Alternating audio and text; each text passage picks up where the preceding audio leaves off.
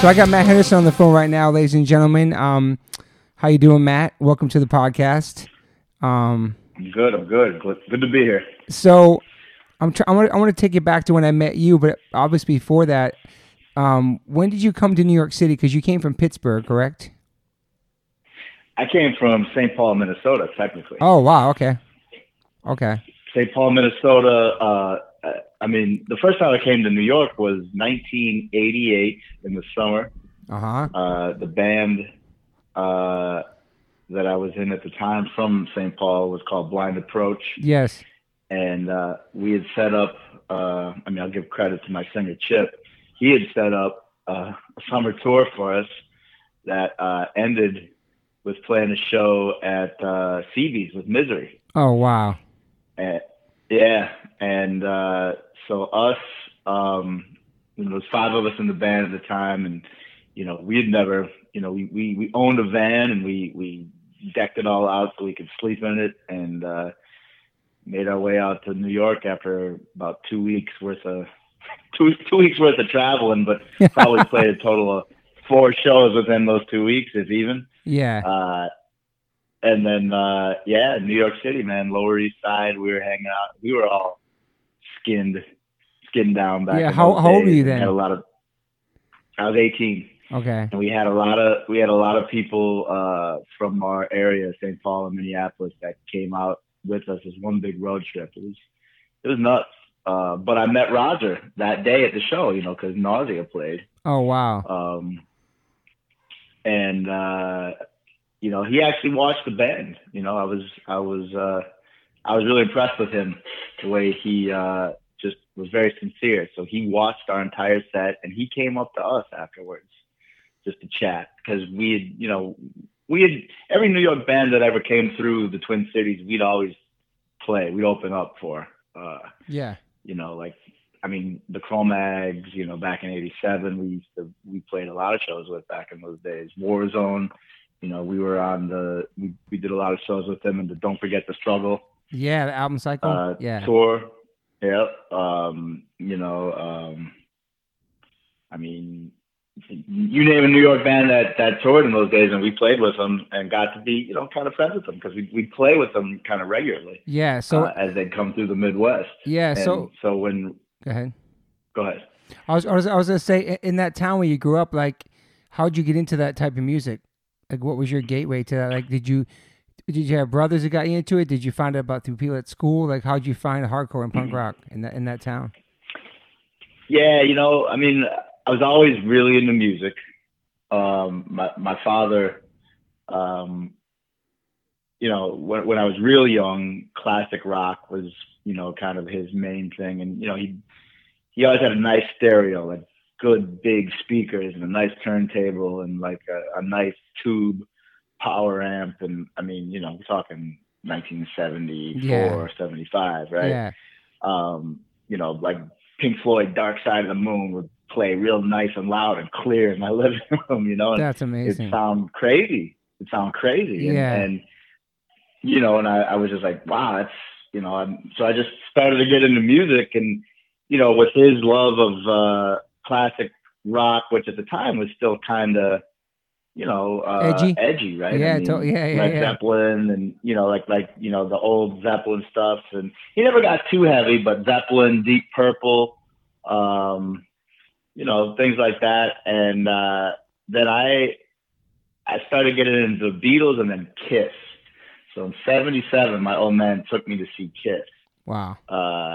Sick. And for for anyone that's a Kiss fan, that was the year to see that band. They were at their peak, and stage show was out of control, and but I kind of feel like that was an initial idea what being into punk rock was, because a lot of people hated Kiss. Mm-hmm. People used to Kiss, those dudes, they're freaks, they're fags. I heard they do this. All these crazy rumors and stories. It's like, I don't think so, but they rock. You ever listen to them? Yeah. So I was a little bit on the outs from that point, and then the Twin Cities was a real legitimate, metropolitan area. Yeah, It for wasn't sure. like it wasn't like all rural and farm. And yo, we had Husker Du. Oh, that's right. Husker Du's from St. Paul. That's right. So my first real hardcore show, I was 14. We played. No, we didn't. I saw Husker Du at 7th Street Entry, which was the small Yeah, I used to play. Yeah, I sub-room remember of this First spot, Avenue. Minneapolis. Yeah, yeah, for sure. Princess Club. Yep. And then uh, just so there was a thriving punk rock scene. The Replacements, Mm-hmm. Husker Du, and any decent sized band would come through, For and sure. we had Chicago near us. We had so yeah, really the guy who really first like dressed like a punk rocker that I knew as a kid was my friend Chip, who Okay. was the singer for Blind Approach. Like Yeah. he was just kind of a regular dude. Wasn't even really like one of the cool kids, if you will, at the school we Yeah. were at together, and we knew each other a little bit, but we didn't really hang out. And one day he just rolled up in class with uh, like a spiky flat top haircut, wraparound sunglasses, uh, Wow. camo, camouflage pants, Yeah. and it was like, yo, that dude's a punk rocker. And everybody laughed at him when he walked into the classroom because it was just like he was a scene. Yeah. But I was like, damn, he did it up. You know what Yeah. I mean? Like Yeah. Yeah. that took a lot of balls, and so now it's like, okay, now like there's a guy I know, and I knew who the Sex Pistols were, and I'd heard some of their stuff, and I thought it was cool, but being a punk rocker wasn't exactly what I was prepared to jump into yet. But Yeah. I saw him do it. I'm like, I'm down. And That's that's it, awesome. man. I mean, we were punk rock together, and I will say, even though there was a scene in the Midwest in those days, people used to want to. Grown men driving trucks would pull over just because they saw our haircuts and they want to like murder us. So It's it's crazy, crazy. I man. was I was a skinny little kid. You know what I mean? Yeah. It's like, and that was part of the fun, obviously, though, right? I mean, you're Shocking gonna people. bug your Yeah. hair out. You're gonna, you want a reaction as a Yeah. kid. 100%. So yeah, you know. And then how'd you find out about the New York scene? Just through records and stuff and fanzines, or? Yeah, for sure. Yeah. I mean, I used to buy Maximum Rock and Yeah, Roll me when it too. was still current. Yeah. And they'd have the scene report from all the different Yeah. cities, and I Totally. remember reading about New York and reading about Agnostic Front and the Cro-Mags, but Mm-hmm. that was before it was like before like New York hardcore like as a thing was really like what it became and what Yeah. it is today. I Yeah. mean, it was still a strong scene, but it was. I mean, I'm just being honest. At that time, it was just one of many that Mm-hmm. we knew about. Yeah. And it really wasn't, and so like Victim in Pain was always heavy on the rotation for us. Yeah. But again, it was another record in the pile with Negative Approach and the Misfits Mm-hmm. and Dead Kennedys and Black Flag Yeah. and For sure. The all staples. Yeah. yeah, exactly, all the fundamentals. And I mean we loved it. Victim in Pain was on the definitely in the top On the rotation. top. Yeah. And then eventually, so like Donahue, do you know that Donahue Yeah, man. Yeah. Phil, show? Phil, You Phil remember Donahue. Yeah. when they did when they had all those fools on there, Yep. Jimmy and Roger. and Yeah. I think Roger. I know Vinny talked Vinny and talked, yeah. Harley and Yeah, man. it was. I mean, they had everybody there. Anthony coming out, Yeah. Alexa. So, right? so you watching Phil? You saw it in Phil Donahue, like holy shit. Well, I had it on VHS. Like I somehow knew it was broadcasted, so I videotaped it back in those days, right? Yeah. And so me and our friends would watch it, and we just bug out. And then GBH comes to town, and I was a huge GBH fan. I love GBH my too, hair man. My hair was, all spiked out. I was Yeah. bleached and everything. I mean, that was That's they were my awesome. shit. And then, but on the flyer, I see the Cro-Mags. Oh I'm shit. like, oh shit, that's that's that crazy bass player from the Donahue show, Oh right? shit. And So I walk in, and they had already started back in those days. The First Avenue, like a lot of times, the opening band would actually be starting before everyone gets in the door, and Wow. that was it, man. That was it. I was like, Once I you saw mean, them, you you're know, like, holy shit. I mean that was a life changer for me, man. That was, and That's and not only amazing. were they like a badass band on stage, but after the show, they just hung out with everybody. Yeah. Yeah. And you know, and they were a scene off the stage, man. I mean, it was just that Yeah. raw, Energy. crazy New York vibe Totally. that you're like, yo, these dudes. And then, you know, we actually wound up hanging out with Doug Holland later that day, and then we start talking, just chit chat, and I realized this dude's a Hare Krishna, Oh and like shit. all these different layers of like, you know, bugged outness start to unfold. And like, let me get this straight. These dudes, you know, because punk rock were like anti-religion kind of, right? Everything. You Yeah, know, and man. like Fuck everything. this Yeah. dude, this dude's talking spirituality and God. And I'm like, Yeah. really? You know, and they Yeah. look badass. They sounded badass. They're vegetarian. Yeah. They got this Conscious. Yeah. spiritual thing going on. And I'm like, this is it, man. New York's onto something here. That's And amazing. then it, you know, then more bands just started coming out, you know, and I mean, they were already out, but they, you know, the Sick of It All 7 inch was, you know, Yeah. what label was that? Jesus, was that Revelation 7 inch. Yeah. Revelation, Yeah. right? Yeah. Yeah, all those Revelation, you know, Underdog. We loved when that Underdog 7 inch I came love out. an Underdog so much, man. It's a great band. Um, you know, so you know, Warzone, Yeah. Sick of It All. I mean, everybody knows the roster. Once that really started Hitting. kicking in, Yeah. that was it. You know, we were New York strong. So when you first went to New York and played your first show, were you excited? Were you nervous? Like you said, Roger was there. That must have been a great experience. Like to go and have that experience. Like It was. I mean, I really, like I said, we had a good show. At least I felt like we played solid. You know, like yeah, we represented the band well. But there wasn't really a lot of people watching us except yeah. for Roger, and you know, just the fact of being on stage at CB's, of course. You know, I Fuck mean, yeah. that was an honor. And so after talking with Roger, you know, I actually that was my last tour with that band. I was quitting that band because I was moving to Boston for school, Oh and wow, I'm like, well, I guess, you know, that's, you know, I went to Berklee College of Music, right? That was my next step, that's and I'm like, amazing. I guess, you know, that's, I didn't really see myself playing hardcore music anymore. Not because I didn't love it or didn't want to do it, but I was like, I just had this idea that I needed to kind of figure out what I was going to do with my life as far as, you know, I was going to college. That was kind of part Yeah. of the deal, What was your right? major? Major in music, obviously. Yeah, I mean, my goal was to focus on playing the guitar as well as learning how to, you know, record That's in a studio awesome. environment. And so did you? So Um, were you in high school? You got good grades? Did you like school? Did you? Obviously, you graduated because you're going to college. so my high school had a 16-inch recording studio. Oh, that's Sorry, 16 track, 2 inch, 1 inch recording studio tape, and wow. we recorded Blind Approach's first 7 inch there. Holy And so shit.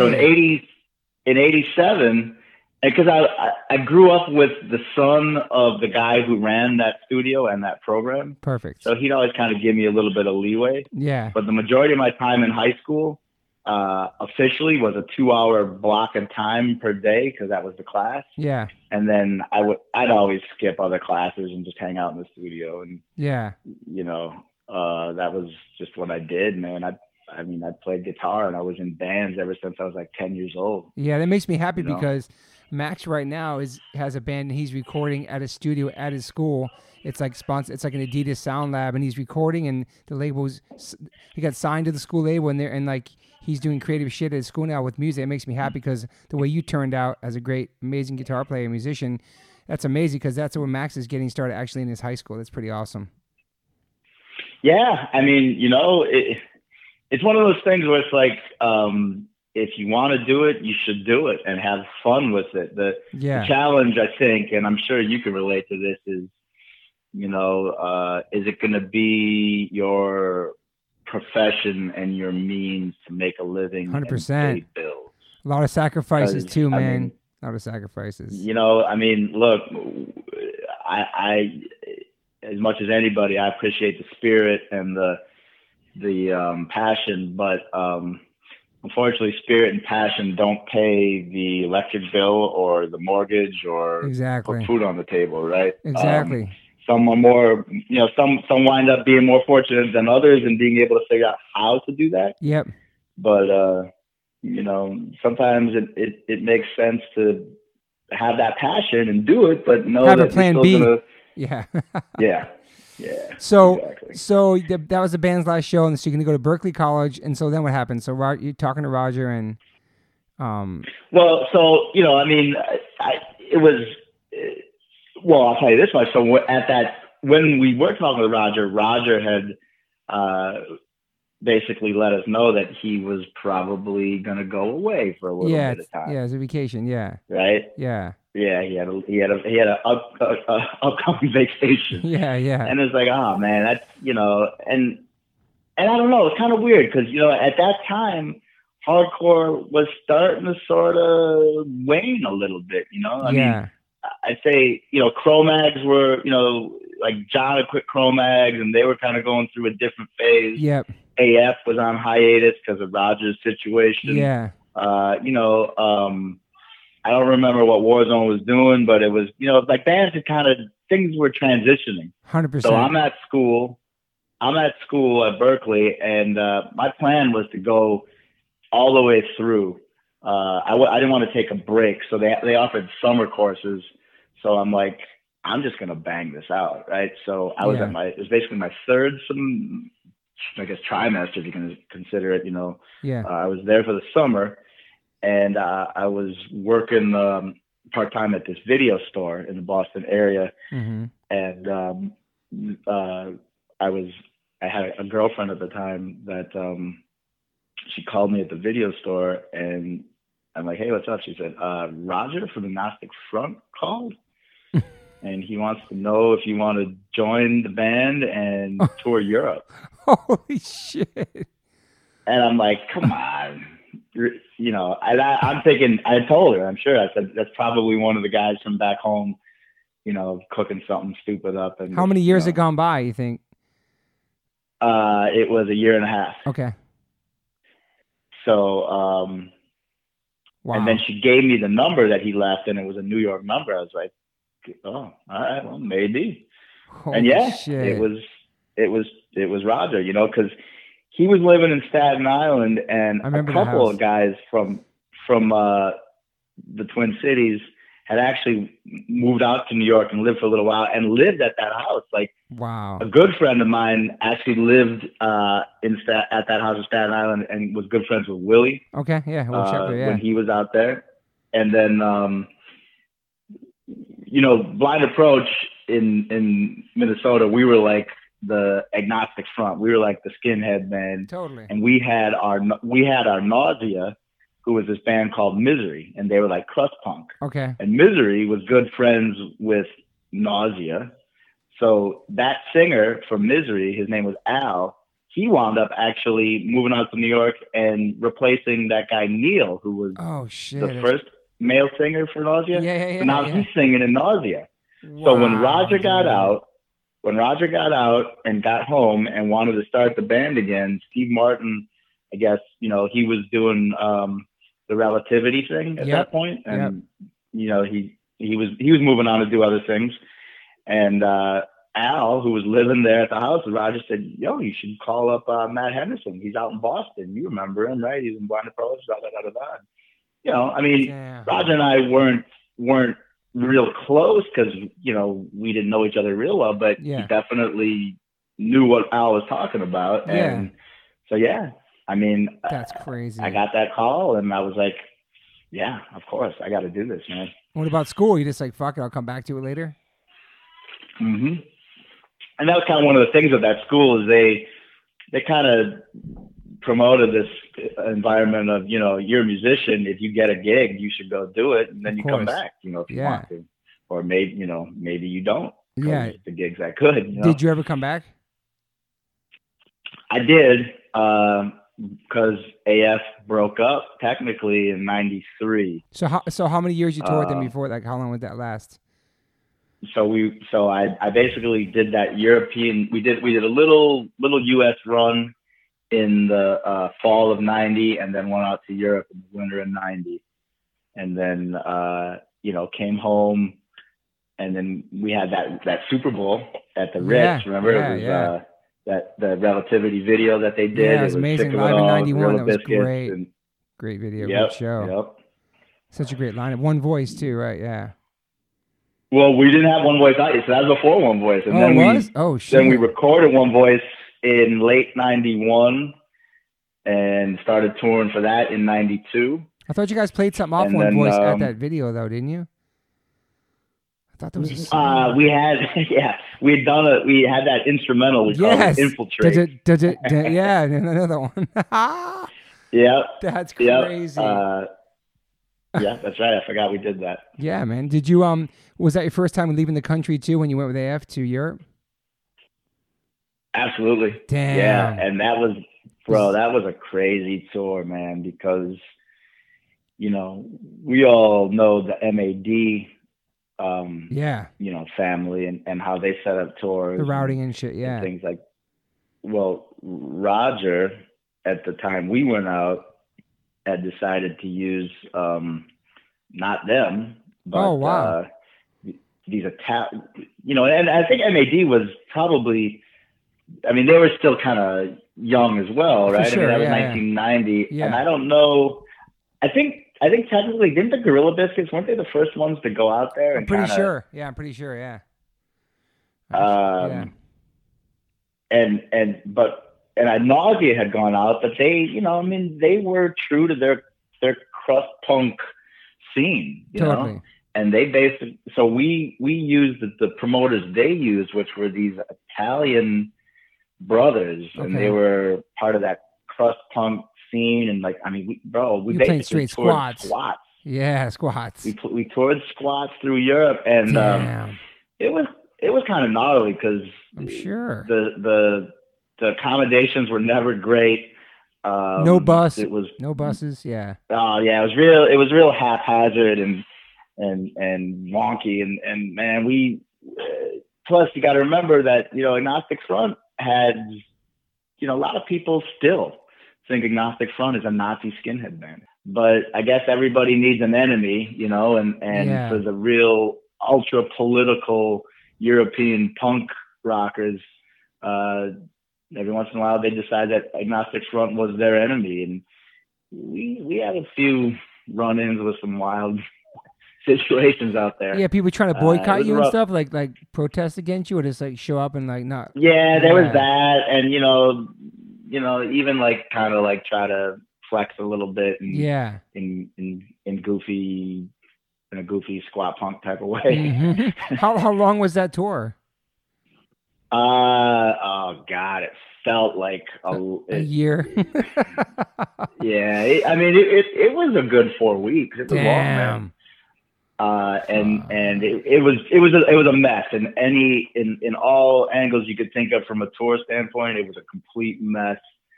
But I'll tell you, and I don't know if you probably had heard the story, but Roger got deported like a week into it. Well, here's the deal. I talked to Freddie about that on the same podcast, and he wasn't out there when that happened, but you were out there for that, right?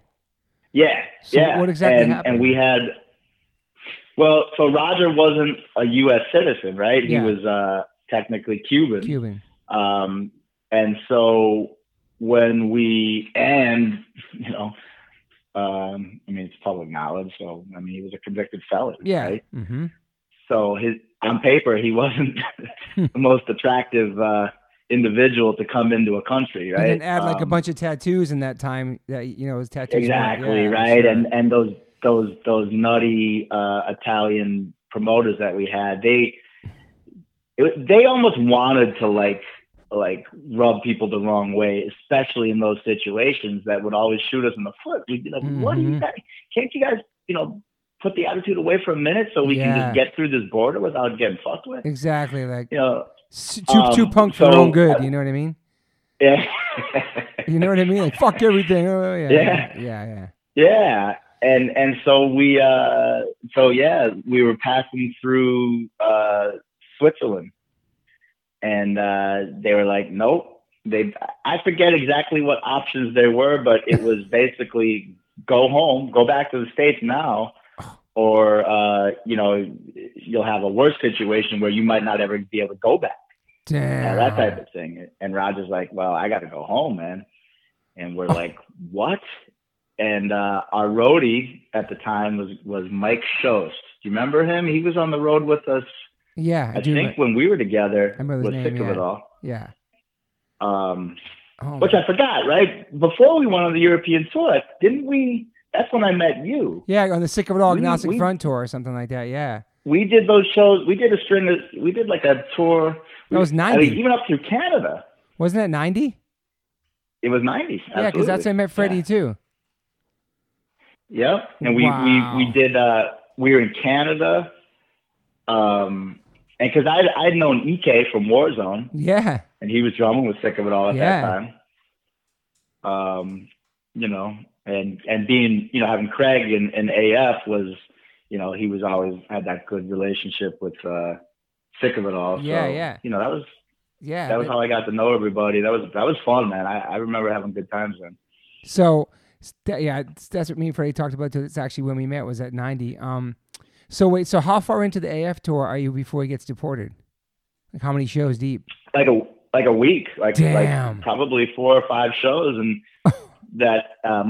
So Mike Shost, so Mike Shost then winds up singing for us. Holy and I hand it shit. to Mike. He did a really good job, and for the most part, he looked the part because he was an ex-Marine. Yeah. So he's kind of in shape. He had a big chest piece tattoo, and so I was impressed that he learned. Not to say he didn't know the songs, but I mean he had to learn all the words to every song in the set and go out there and own it. And That's crazy. he did it.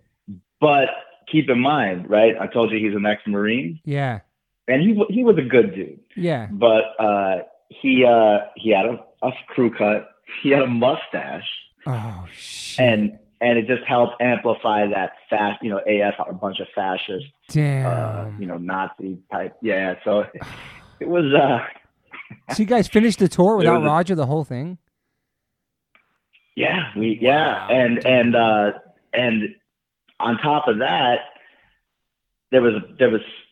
we had money stolen from us.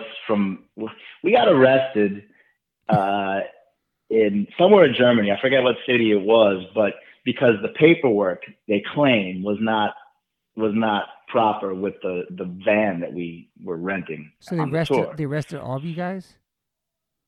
So they took us all in. They locked us all up. Holy shit. And I don't know. They're not speaking English, right? Yeah. A lot of times in Europe, you find people who can speak English pretty well. Well, yeah. These German cops decided they weren't speaking English at this point, and so I didn't even know exactly what we were being charged with, and we were all in separate cells. Holy and shit. we're like, I'm like, I don't know what's gonna happen here. And then all of a sudden, a few hours later, they decide to just let us go. Weird. But Mike Shost, who was actually our tour manager / singer, the cash in our briefcase was gone. Oh man. And we tried to talk to the cops, and they're basically like, do you want to be free, or do you want to make this harder on yourselves? They took the money probably for sure, man. I mean, somebody did. And so after that, things just kind of kept getting worse. We all got sick. It was wintertime. Jesus, dude. And then our flights got all jacked up. And thank God, at the end of it, this kid, his name was Petey. I can't remember his last name, but we called him Petey Greens because he was vegan. Okay. and he graciously put us up for like 4 or 5 days because we had nowhere to stay and no money. Holy and we had to shit. wait for our flight that we already had the tickets for back in the U.S. to get home, right? Yeah. And so we got home and we had like, I don't know, maybe 100 Deutschmarks each and like a lot of coins. Oh my and God. Roger's like, what the fuck happened? Where's all the fucking money? And he thought we fucked it all up. I'm like, bro, are you kidding me? Like, you have no idea what we went through out there. Holy, sounds It was a mess, terrifying, man. man. Yeah, Holy shit. it got pretty intense, bro. It really did. But that's experience that I mean, that bond that me, Vinny, Willie, and Craig went through with that. I mean, they're legitimately my family. Yeah. And it could scar you for life too. Freddie used to say that some tours in vans back in the day would like take years off your life. Like a 6-week tour through Europe in a van is just insane, dude. It's crazy. Yeah, it can work you for sure. So then you get back, and then what do you do when you get back? Like, what happens next with AF? Is record a new record? Yeah, I mean, basically that was kind of, when I think back on it, I mean, I was living in Staten Island, right? It's crazy. And I didn't have a car. I didn't own a car. I didn't have a job. So the only money I had was through whatever the band would bring in. Mm-hmm. And it was kind of a slow period for the band because we were writing and trying to, focus on writing to do a new record instead of playing shows. Yeah. So I was really kind of isolated out there. Like, yeah, technically I'm in New York, but it was Staten Island, which, it ain't Manhattan. I'll just say that. It's not Manhattan. Yeah. And so that's when you guys are working on, was that working on One Voice then? Yeah. So, me, Willie, Craig, and Roger, we basically just were on Staten Island and isolated from everybody else and whatever was going on. And we would just jam and just write songs. And, and it's funny to me when I think about it, because in a lot of ways, like, those songs, that music was kind of like, for me, I was big on, like, I had just really sunk my teeth into Killing Time, Bright Side. Great album. Perfect and I was like, album. how did I not catch this when it was originally released? I'm like, these guys are geniuses. Amazing. And like, I mean, I like, that was like the, obviously, everything AF did as well was an influence, and a lot of. I mean, I got tons of influences. Even Metallica was always a big influence for me as far as like writing style. But Bright Side, and who else just started to come up too though was like Biohazard. Yeah. It's like, oh shit! All right, now there's a whole different spin. Whole different spin. And another big record at the time was Suicidal Tendencies, Lights, Camera, Revolution. Great album, great band, right? Yeah. And what was the other big one at the time was Pantera, Cowboys from Hell. Okay. Not even Vulgar Display of Power, but Cowboys from Hell, right? Yeah. So it was like, and then you had Quicksand, and you had musically. I don't know. It was a weird time for hardcore, and personally, I'll just say my view of One Voice, which I'm proud of and love, but when it was released, it kind of musically was a little outdated compared to what everybody else was really starting to get into and kind of transitioning into something that was a little different than traditional hardcore and a little older style of metal. And so, I think part of it was us just being isolated over there in Staten Island, listening to just a few different records, Yeah, I mean, One Voice is, I think it's a great album. I mean, there's so many great songs in there. That time, I think I think more people appreciate it probably even later on with that record too. It's a classic. You know what I mean? Like, obviously, most of the AF ones are, but. Yeah, I mean, like I said, I mean, the thing I'll say is that record, I mean, and something to be proud of too, is like, it doesn't matter. I don't care what anybody else is doing. We liked those songs. Yeah. Roger was just pouring his heart out in his lyrics because of all the things he had just gone through. Yeah. So, and I still am. I'm very proud of it, but it was something I wasn't expecting at how like when it was released, people were like, really? That's what you guys think the new AF record should sound like? And we're like, yeah, why not? But that's what I love about AF. You know, and They've you're always right. done that, their own shit. Go ahead. And that's how it should always be. I don't care who you are, what you're doing. You know, you should do it because it's right for you. Yeah. So how long were you in AF before the Madball thing started for you? Well, so we, you know, when you look back, I really wasn't in AF for very long. I mean, I joined in like the summer of '90, and Roger basically had made the decision that it was time to shut it down in like late '92. Okay. So we knew that was the plan. He had made the decision he was going to go down to Florida and go to the Harley Davidson Mechanics School. I remember that. And he just wanted to start doing something different, you know? Yeah, respect that. It's awesome. It's life, you know? People decide to do different shit. And so we had a final tour set up in Europe in early '93. And that was our last tour. And Roger, being the entrepreneur that he is, because he remembers when we did go out to Europe that first time, a lot of people would always ask, "Oh, is Madball with you? Is Madball?" Because you remember, like, Alive at CB's record, you know, he'd bring Freddie out. Yeah. And that first Ball of Destruction 7-inch, I mean, people in Europe really loved it, and they'd ask about him all the time. Yeah.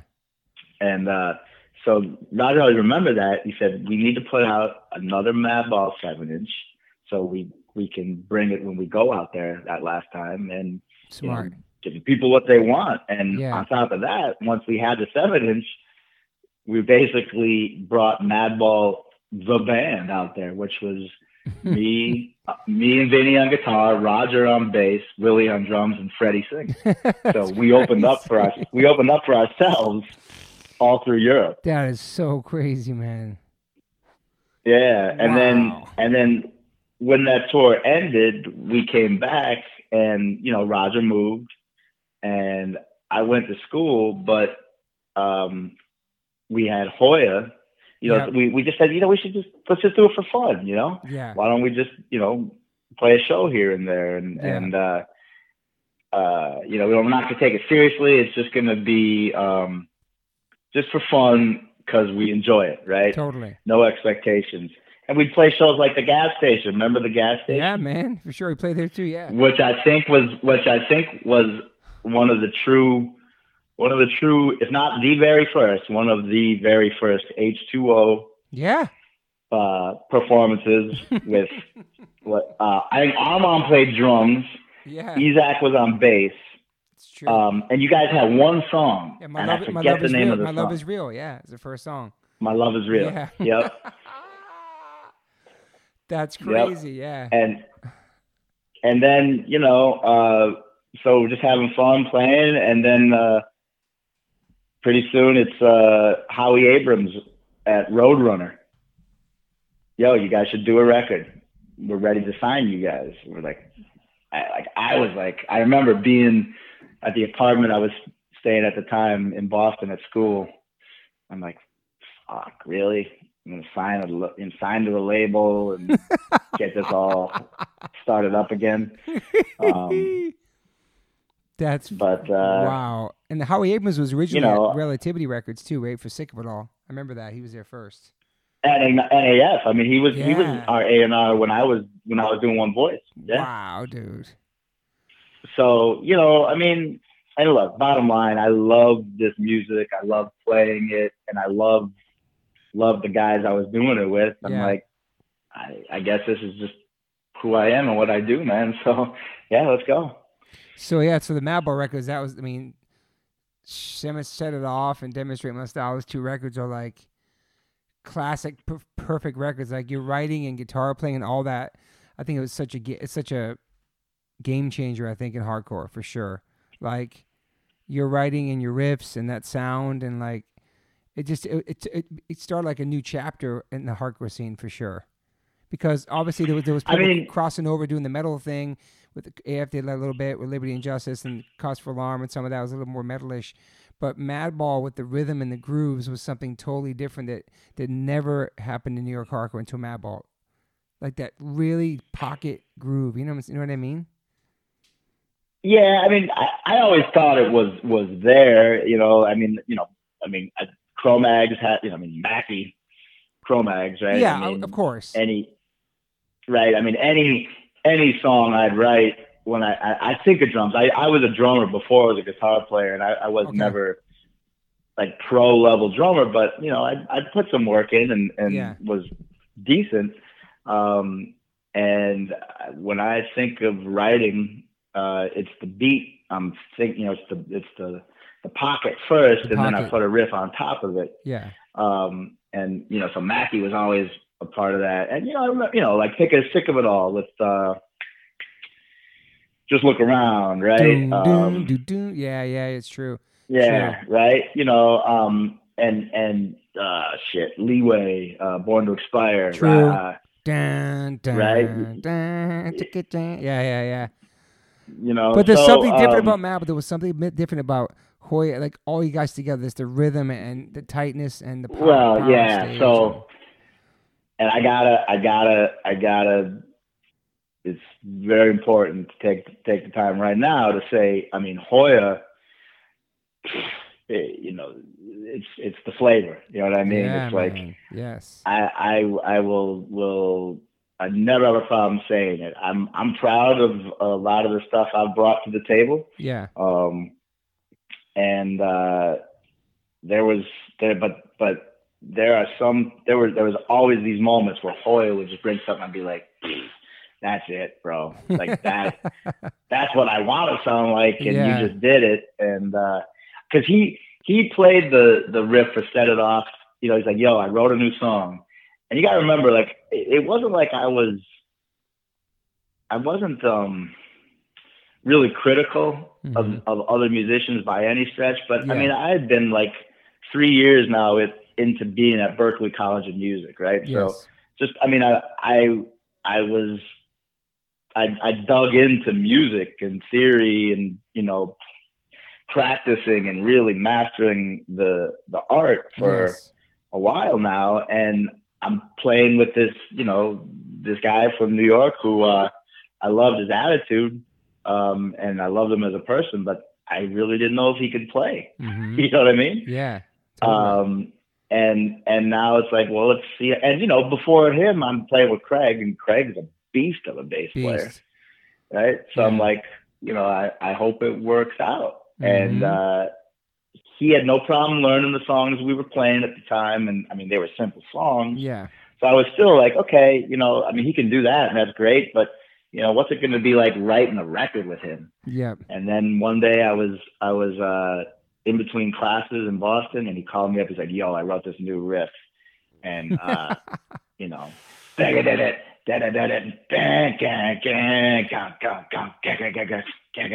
was like, I mean, Wow. I hadn't heard a riff like that. I was just like, yeah. Keep doing that. Keep doing that. I was so happy when I realized that the type of songwriter and the fucking types of riffs he was And capable of grooves and delivering. shit. Yeah, man. Like, And it was awesome that we really, I think him and I built a situation where we brought the best out of each other. yeah. You know what I mean? Yeah. It's like I feel like I'm capable of writing things that I think are solid, but if I get the chance to work with him, it's like then it goes to another level. It's amazing because all of it clicked together so well together too. Even not just in recordings and the songwriting, but just also live too. Like the energy and how tight you guys were, and just always in the pocket. Just everything was always. You got always Madball's a band that's always kills it. Always been tight from day one. Like it's just always been like that. I mean, I've never seen a bad Madball show or a show with no energy, whether it's 100 people or fucking 20,000 people. I feel like the energy is there and the shit's real. Like there was, there's always this. I always say there's only one Madball. There's always been some imitators, but there's only one Madball. And like they lyrically they lived it, and everything they played was like always 110%. And those records that you were on part of were just like they're untouchable records, man. Especially because for that time and what was coming out, and they were like kind of the new faces of hardcore. Even though the 7-inch had been out for a long time, but like because Freddie was a little kid, now Freddie's back and he's growing up, and now he's making these records. It's just it was incredible, man. I thought when it came out, you know.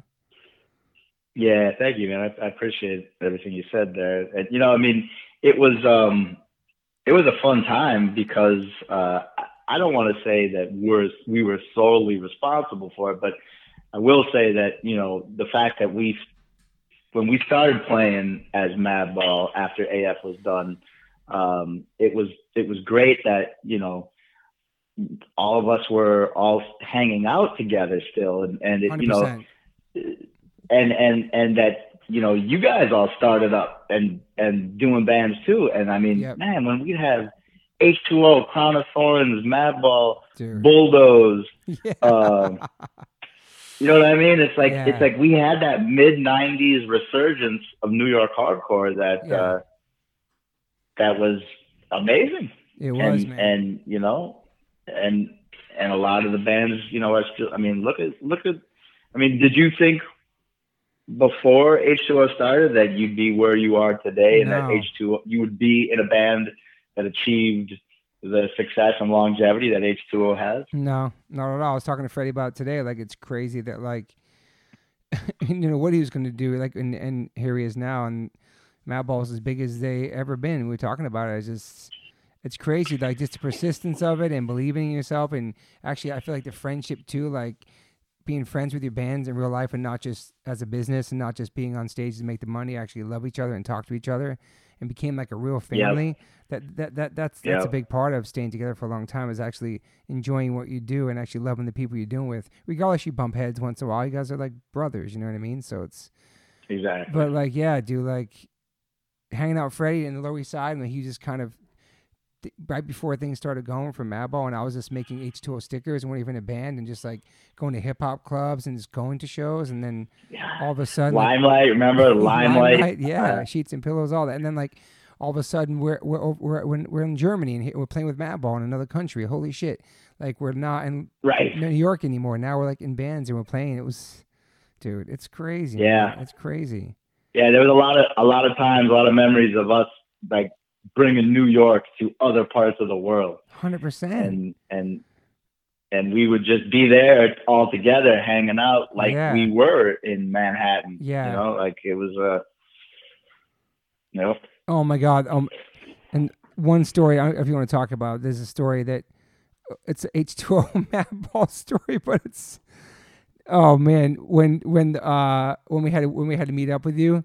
So we went to Europe on our first tour, and it was me, Rusty, Eric Rice, and Max, and we weren't sure who was going to make it on the first tour because it's the first real tour, and you have to gel with people on a tour bus. You have to like live with people. Like just playing a couple shows and going to a couple rehearsal spaces doesn't really, you don't do the tightness of the band. And something had happened that was an issue between you and our drummer. And we knew that there was no cell phones. There was nothing, but we knew like, oh my God, we're going to play with Madball on this one date in Germany, and these two are going to see each other, and who knows what's going to happen. And there was this whole thing building up to it. And like, you guys are my boys. Like, these you guys I grew up with. And then we have a drummer in the band that just joined our band that we know, and he's our drummer. But it was such a crazy situation. You guys end up fighting a one-on-one. We were outside in the field behind the festival, and it's like all of us in a circle, and like we're all friends, and it's just, and he's the one that nobody really knows, and that, but something happened. It was just, that was a crazy moment. It wasn't like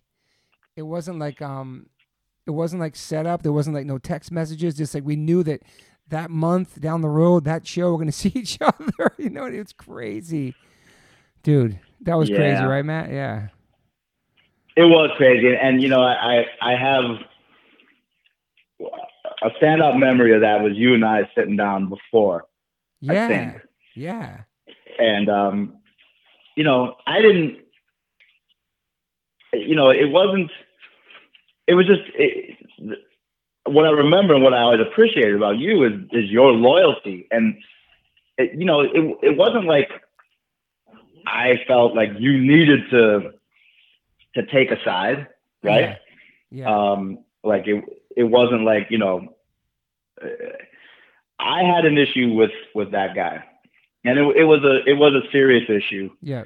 that I had to resolve. Yeah. Um, and I mean, anyone that knows me for any length of time, I'm not like I don't try to be a tough You guy, and don't. I'm not You out you like don't, trying and I to wanted to say do that this about or you that. too. Through all the bands you've been in, and all the people you've been around, you've never acted like that ever. You've always been the same person, same humble person. You've been around crazy shit just like I have, Right. and you probably did things to protect yourself, protect your friends, like any normal person would do. But you never came off Exactly. like you never fronted like you were like a New York tough guy ever, and I love that about you, and I always respect it about through everything you've been through. So yeah, so this moment was probably the first time I've ever seen you even get into something like this, but it was something dealing with a situation. Well, and So that's right, and that's what I think. That was again appreciation, respect to all the people who I consider friends today. Right. I mean, yeah, they all understood like, okay, this is a serious situation, and we support Matt. yeah, And and you were one of those people, and yeah, I felt, I didn't feel great about the situation being your drummer. yeah, Because that caused complications for you and your yeah, band. But yeah, I remember you being just very specific and say, "Yo, I know Maddie. Maddie's my friend, and this is just what it is. So yeah, let's do what you got to do, man." And that was it. yeah, And again, I didn't. I had no intention of putting you in a position of having to choose a side, and yeah. then Of course you not. making a Yeah, decision that you needed to write him off or anything like yeah. that. But ultimately, that's basically what happened, and I always appreciated your handling of that situation. Thank you, man. And then we're not talking about Todd Friend. Todd Friend's amazing. Him and Maddie never fought Todd Friend. We're not talking about Todd Friend. We love you, Todd Friend. Um, yeah, that was crazy. Then, dude, then all those big festivals you guys are playing. We get to watch you guys play these crazy festivals over there because Madball really connected in Europe, man. They really connected a lot from day one. I feel like. Yeah, for one reason or another. Yeah, and I'll give respect to Roadrunner, Yeah, they were who is everywhere. they're technically a European label, right? Yeah, Out of Holland, and yeah. man, they would treat us like kings out there, and Mm-hmm. they definitely believed in the band, and they helped set things up to get us in the right spots with the right people, and there was plenty of people that just seemed to get it and appreciate it, and Yeah. those were good tours, man, good times for Yeah, it sure. was amazing seeing you guys, just the rise of Madball and like playing those shows and just knowing Freddie and where Freddie came from and just meeting him in New York as like such a young kid and then that all of a sudden he's a grown man, he's an amazing front man and just it was just those are just Well, crazy he was, times. yeah. I mean, he's another one I got to take a minute to really um, give some serious credit to, right? Because talking about Hoya and the way he Yeah, could write songs and what he delivered. yeah, Freddie was the same way. I mean, um, I don't, I feel like I can work good with a singer as like a producer, right? And I can have like vocal ideas and phrases that I think are going to work real good within a song, yeah. but I can't write lyrics. I think they always come out hokey and just Mm-hmm. kind of generic. And Yeah. Freddie just has that. I mean, he's a very passionate guy. He's Yes. very, he wears his emotions on his sleeves, and 100%. um, and he can put words on paper that are like, man, I really I feel what you're saying here, Mm-hmm. and everything he ever sang about was what he felt. It wasn't, It's all real I know shit. Madball Yeah. had this kind of label of this, a tough guy band, and Mm-hmm. that's just Freddie, I mean, Yeah.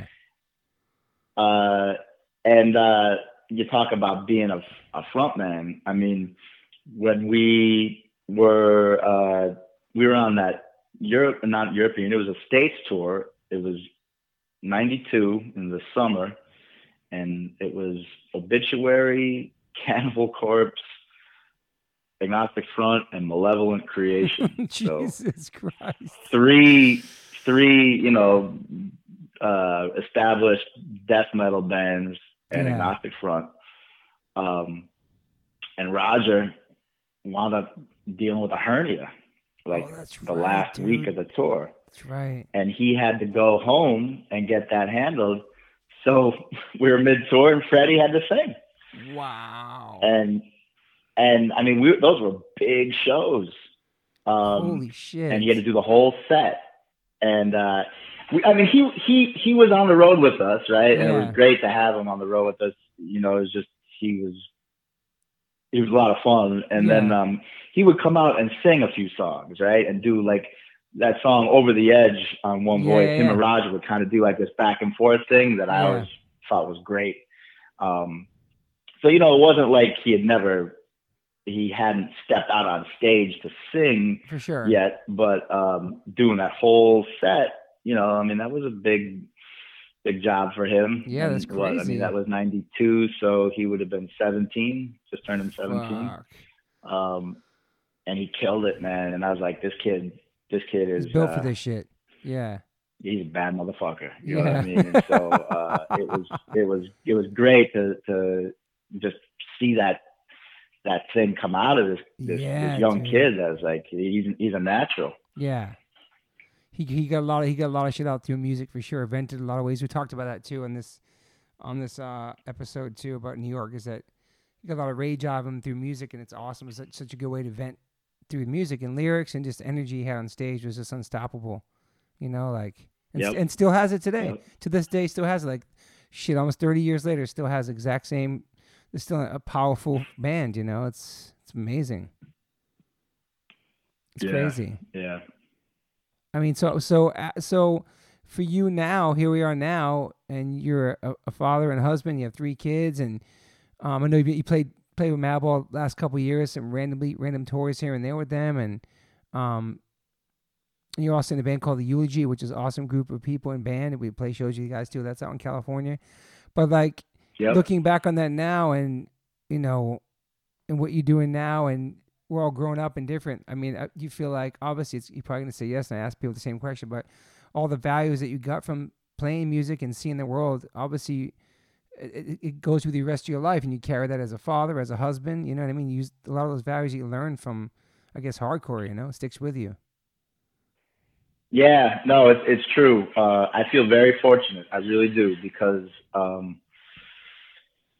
know, those experiences, good and bad, Yeah. made me, you know, the person I am today. And I got some real life experiences under my belt that I can use in different situations Yeah. for different reasons. And I just feel, you know, and I mean, we could spend a lot of time talking about a lot of our friends that didn't make it, right? Nah, man. Yeah, a lot. We lost a lot of friends. Yes. I mean, a Yeah. lot. I can't. It amazes me the list I could rattle through. It's true.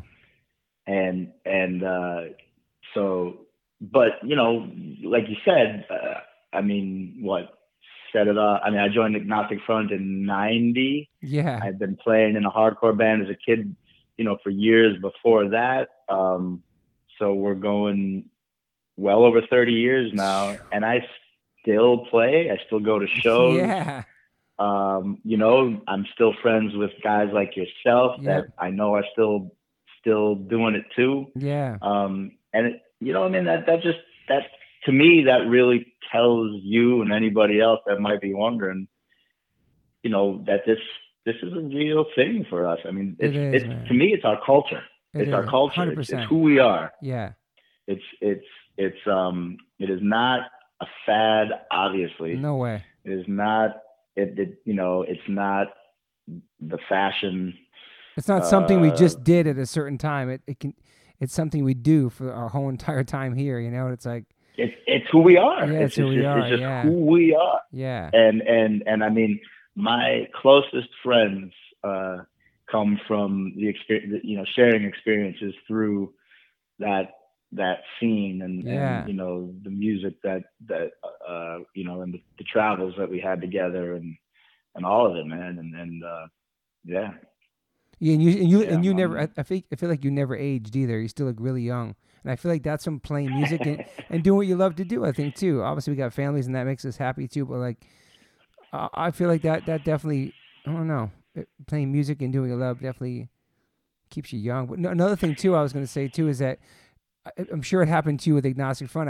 That's going to be kind of the current theme of the New York thing is just the New York ball breaking and the got to you games and just fucking with each other mentally. And I didn't realize that because I moved to New York. It was just tough love from the New Yorkers, like breaking your balls and teasing you or giving you a nickname or just poking at your weaknesses. But and like what yeah, Squirm said today, he's like, yeah, but then a second later somebody would be fucking with you and everybody would fucking rat pack them.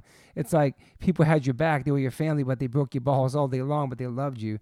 I think it's a really New York kind of like tough love thing that I got when I moved there. You know. definitely, definitely. No, you know, Mindy, my wife and I, we met in New York City, and Yeah. I have I'll always have a special place in my heart for the New York that I remember and Me relate too. to, which is not the New York of 2019, No, hell no. It's so right? yeah, I mean yeah, that city has changed quite a bit, yeah, as I'm sure a lot of other places on this planet have yeah.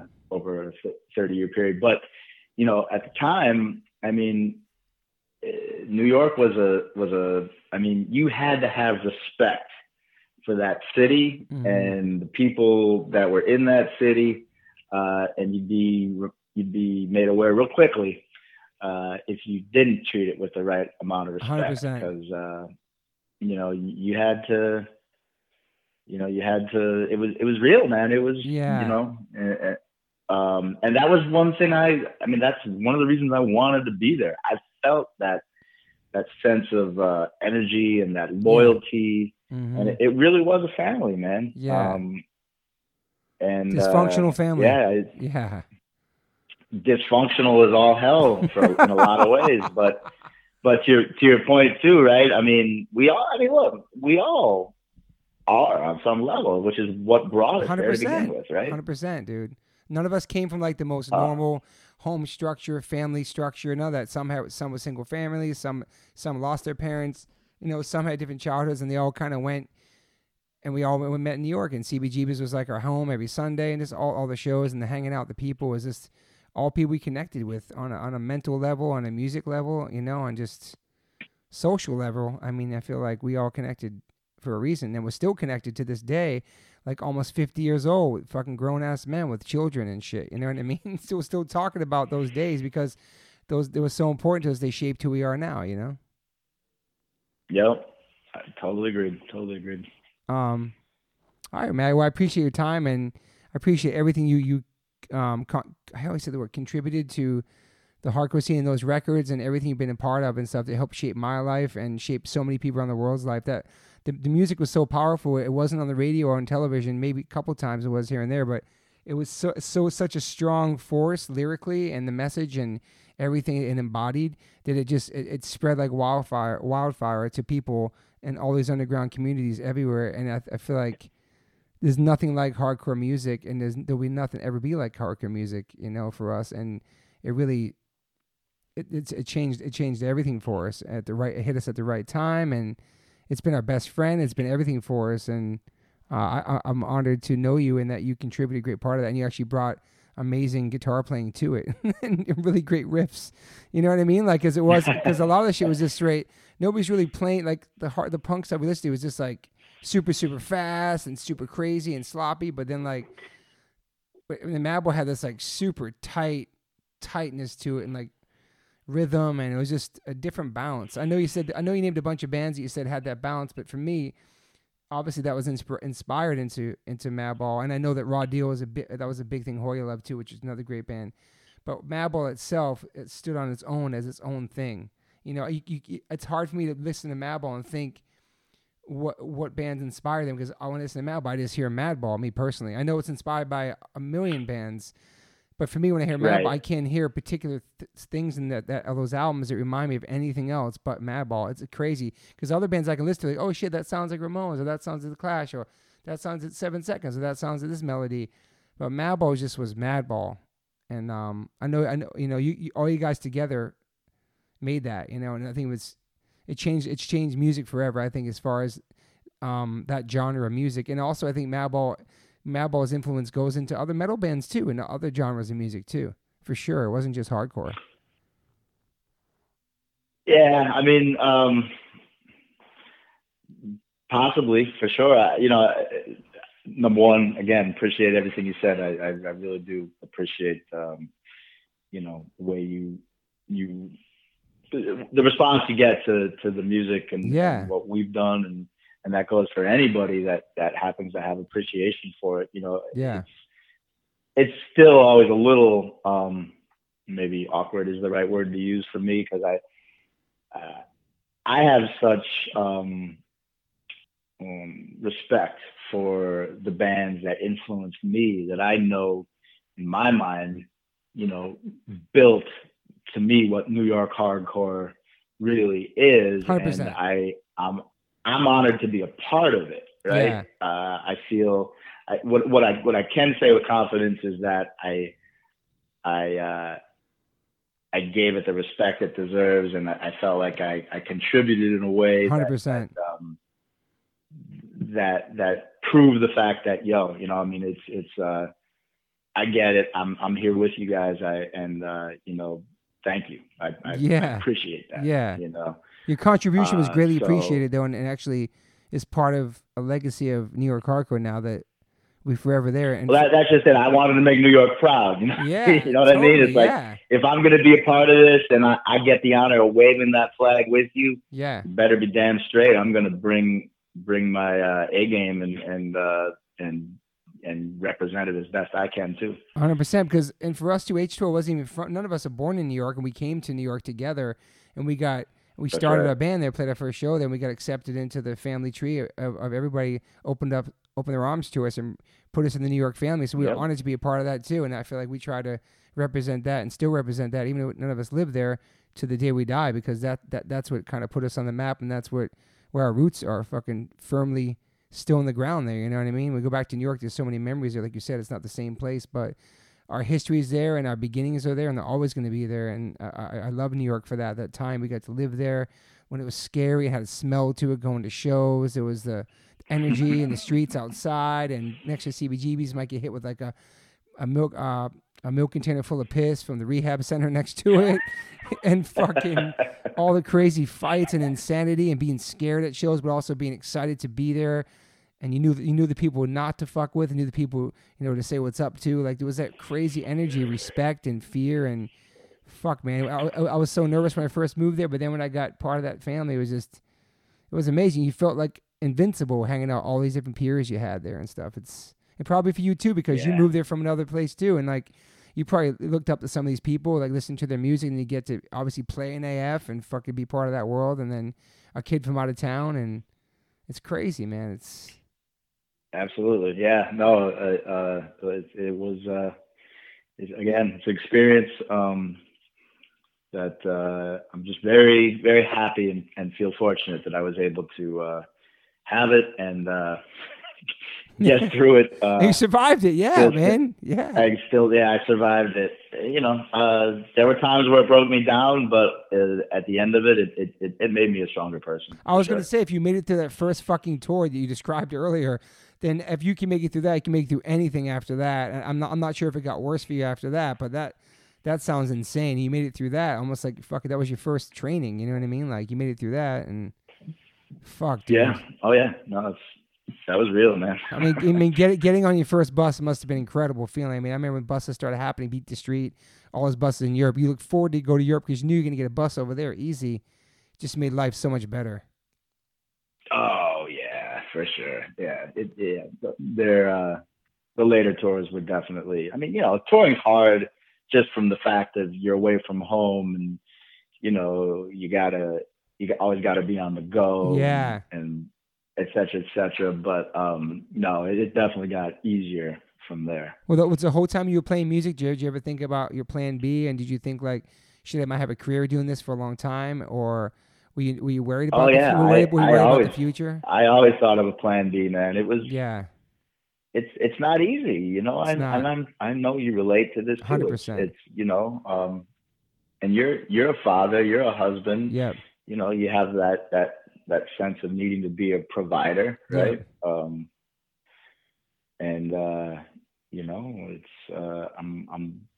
I'm thankful that I get the sense that all of my friends who are still out there doing this as their main gig, yeah, right, appear to be thriving and making it work. yeah. Because when it was my primary job, I was always broke, bro, and it that wore me down quite a bit. Wow, man. Um, you know, Yeah, so it was such different times back then too, obviously, and like that's crazy. Yeah, you were just living from fucking tour to tour, I'm sure. yeah, yeah, yeah. It just I never, you know, again, anybody that knows me knows I'm not driven by money Yep. and attaining wealth of any sort. But again, I got three sons now who I'm trying to. Amazing, I mean, man. shit. I gotta just buying a new bat for my 13-year-old to play little league this season. That's Killing awesome. me. Do you coach the teams too? I do. That's Yeah, so yeah, yeah. cool. I got three boys in three different teams this season, Oh my and god, dude, that's crazy. Three different freaking teams.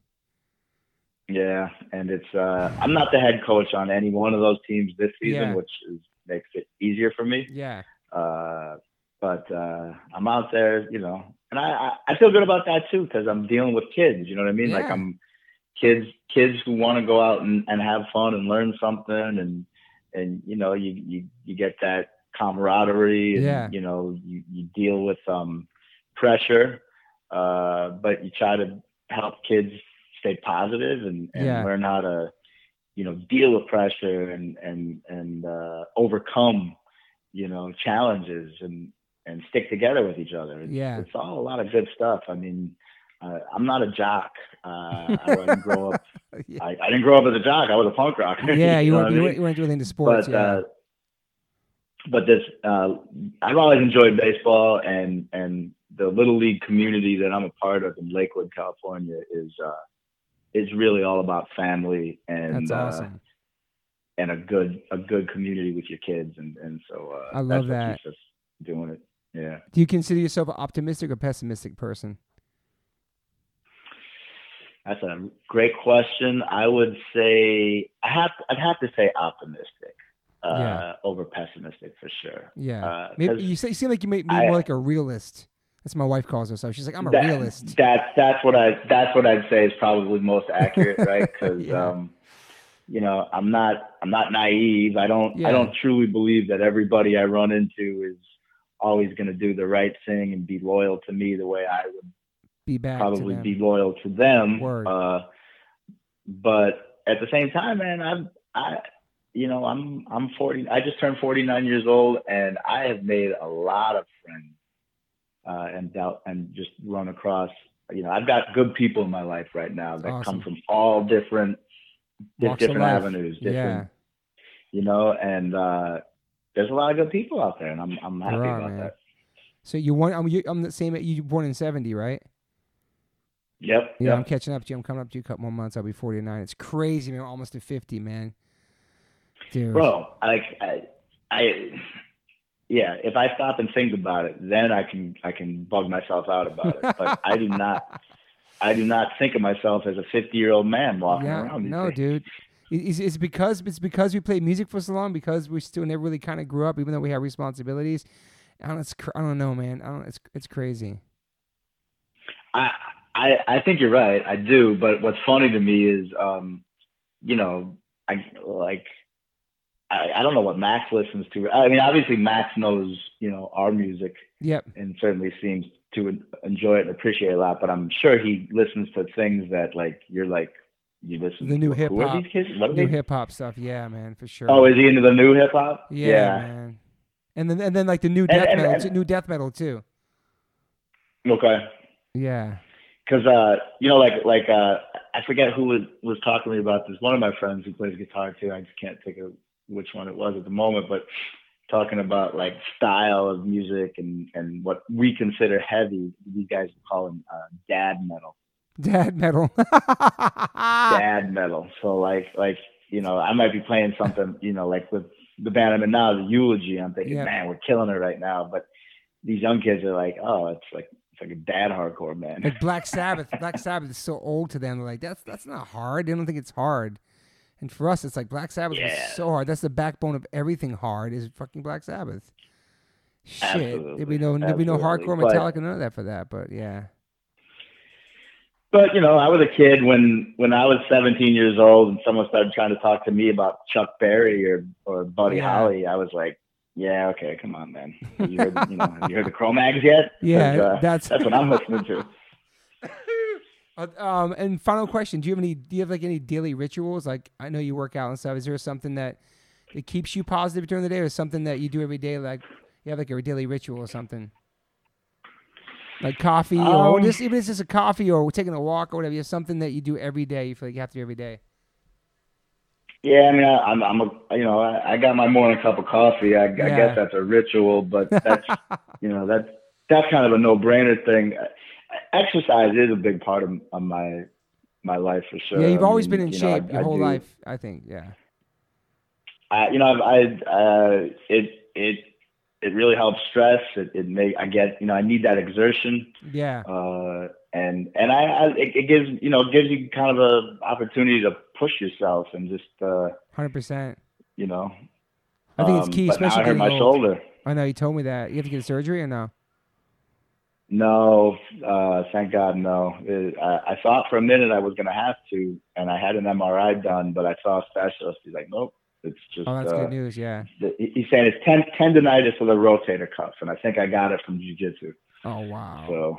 Yeah, you can't go as hard as you used to go hard either. That's the one thing. We don't feel old or look old, I don't think. But maybe when you start exerting yourself ways that you used to do when you're younger, then you start getting weird cricks and things. You're like, okay, I get it. My body's changing, like. Well, yeah, exactly. Believe me, when I got the results read to me back from the MRI from my primary doctor, right, not the specialist, but just my normal physician, and she used the term osteoarthritis. Oh, man. Get out of here, right? But it's such an old word, too. You only heard about your grandma having arthritis when you're young. It's true, like that word arthritis is like, oh, God. But apparently that's just clinical talk for getting older because everyone, the specialist told me everybody's got it. He said your MRI looks like if I had 148 at the time I was 48, right? 148-year-olds come into the office with who led the type of active life you say you do with the type of exercise and jiu-jitsu or boxing, whatever it is you're doing at the time. Yeah. He said they'd all look the same. That's just what it is. Yeah. Yeah. So man. I'm healing up. I'm doing really slow therapy, but it's coming back. So I'm happy. Yeah, I'm lucky too. I used to skateboard a lot, and I wore knee pads my whole life, so I got pretty good knees. But I know a lot of people that didn't. They got fucked up knees from skating. But I prided myself on always wearing pads, and I feel like that definitely is paying off for me in my older age when I still skate. You know what I mean? Protecting your shit when you're younger. Yeah, man. Gotta take care of the joints. That's yes.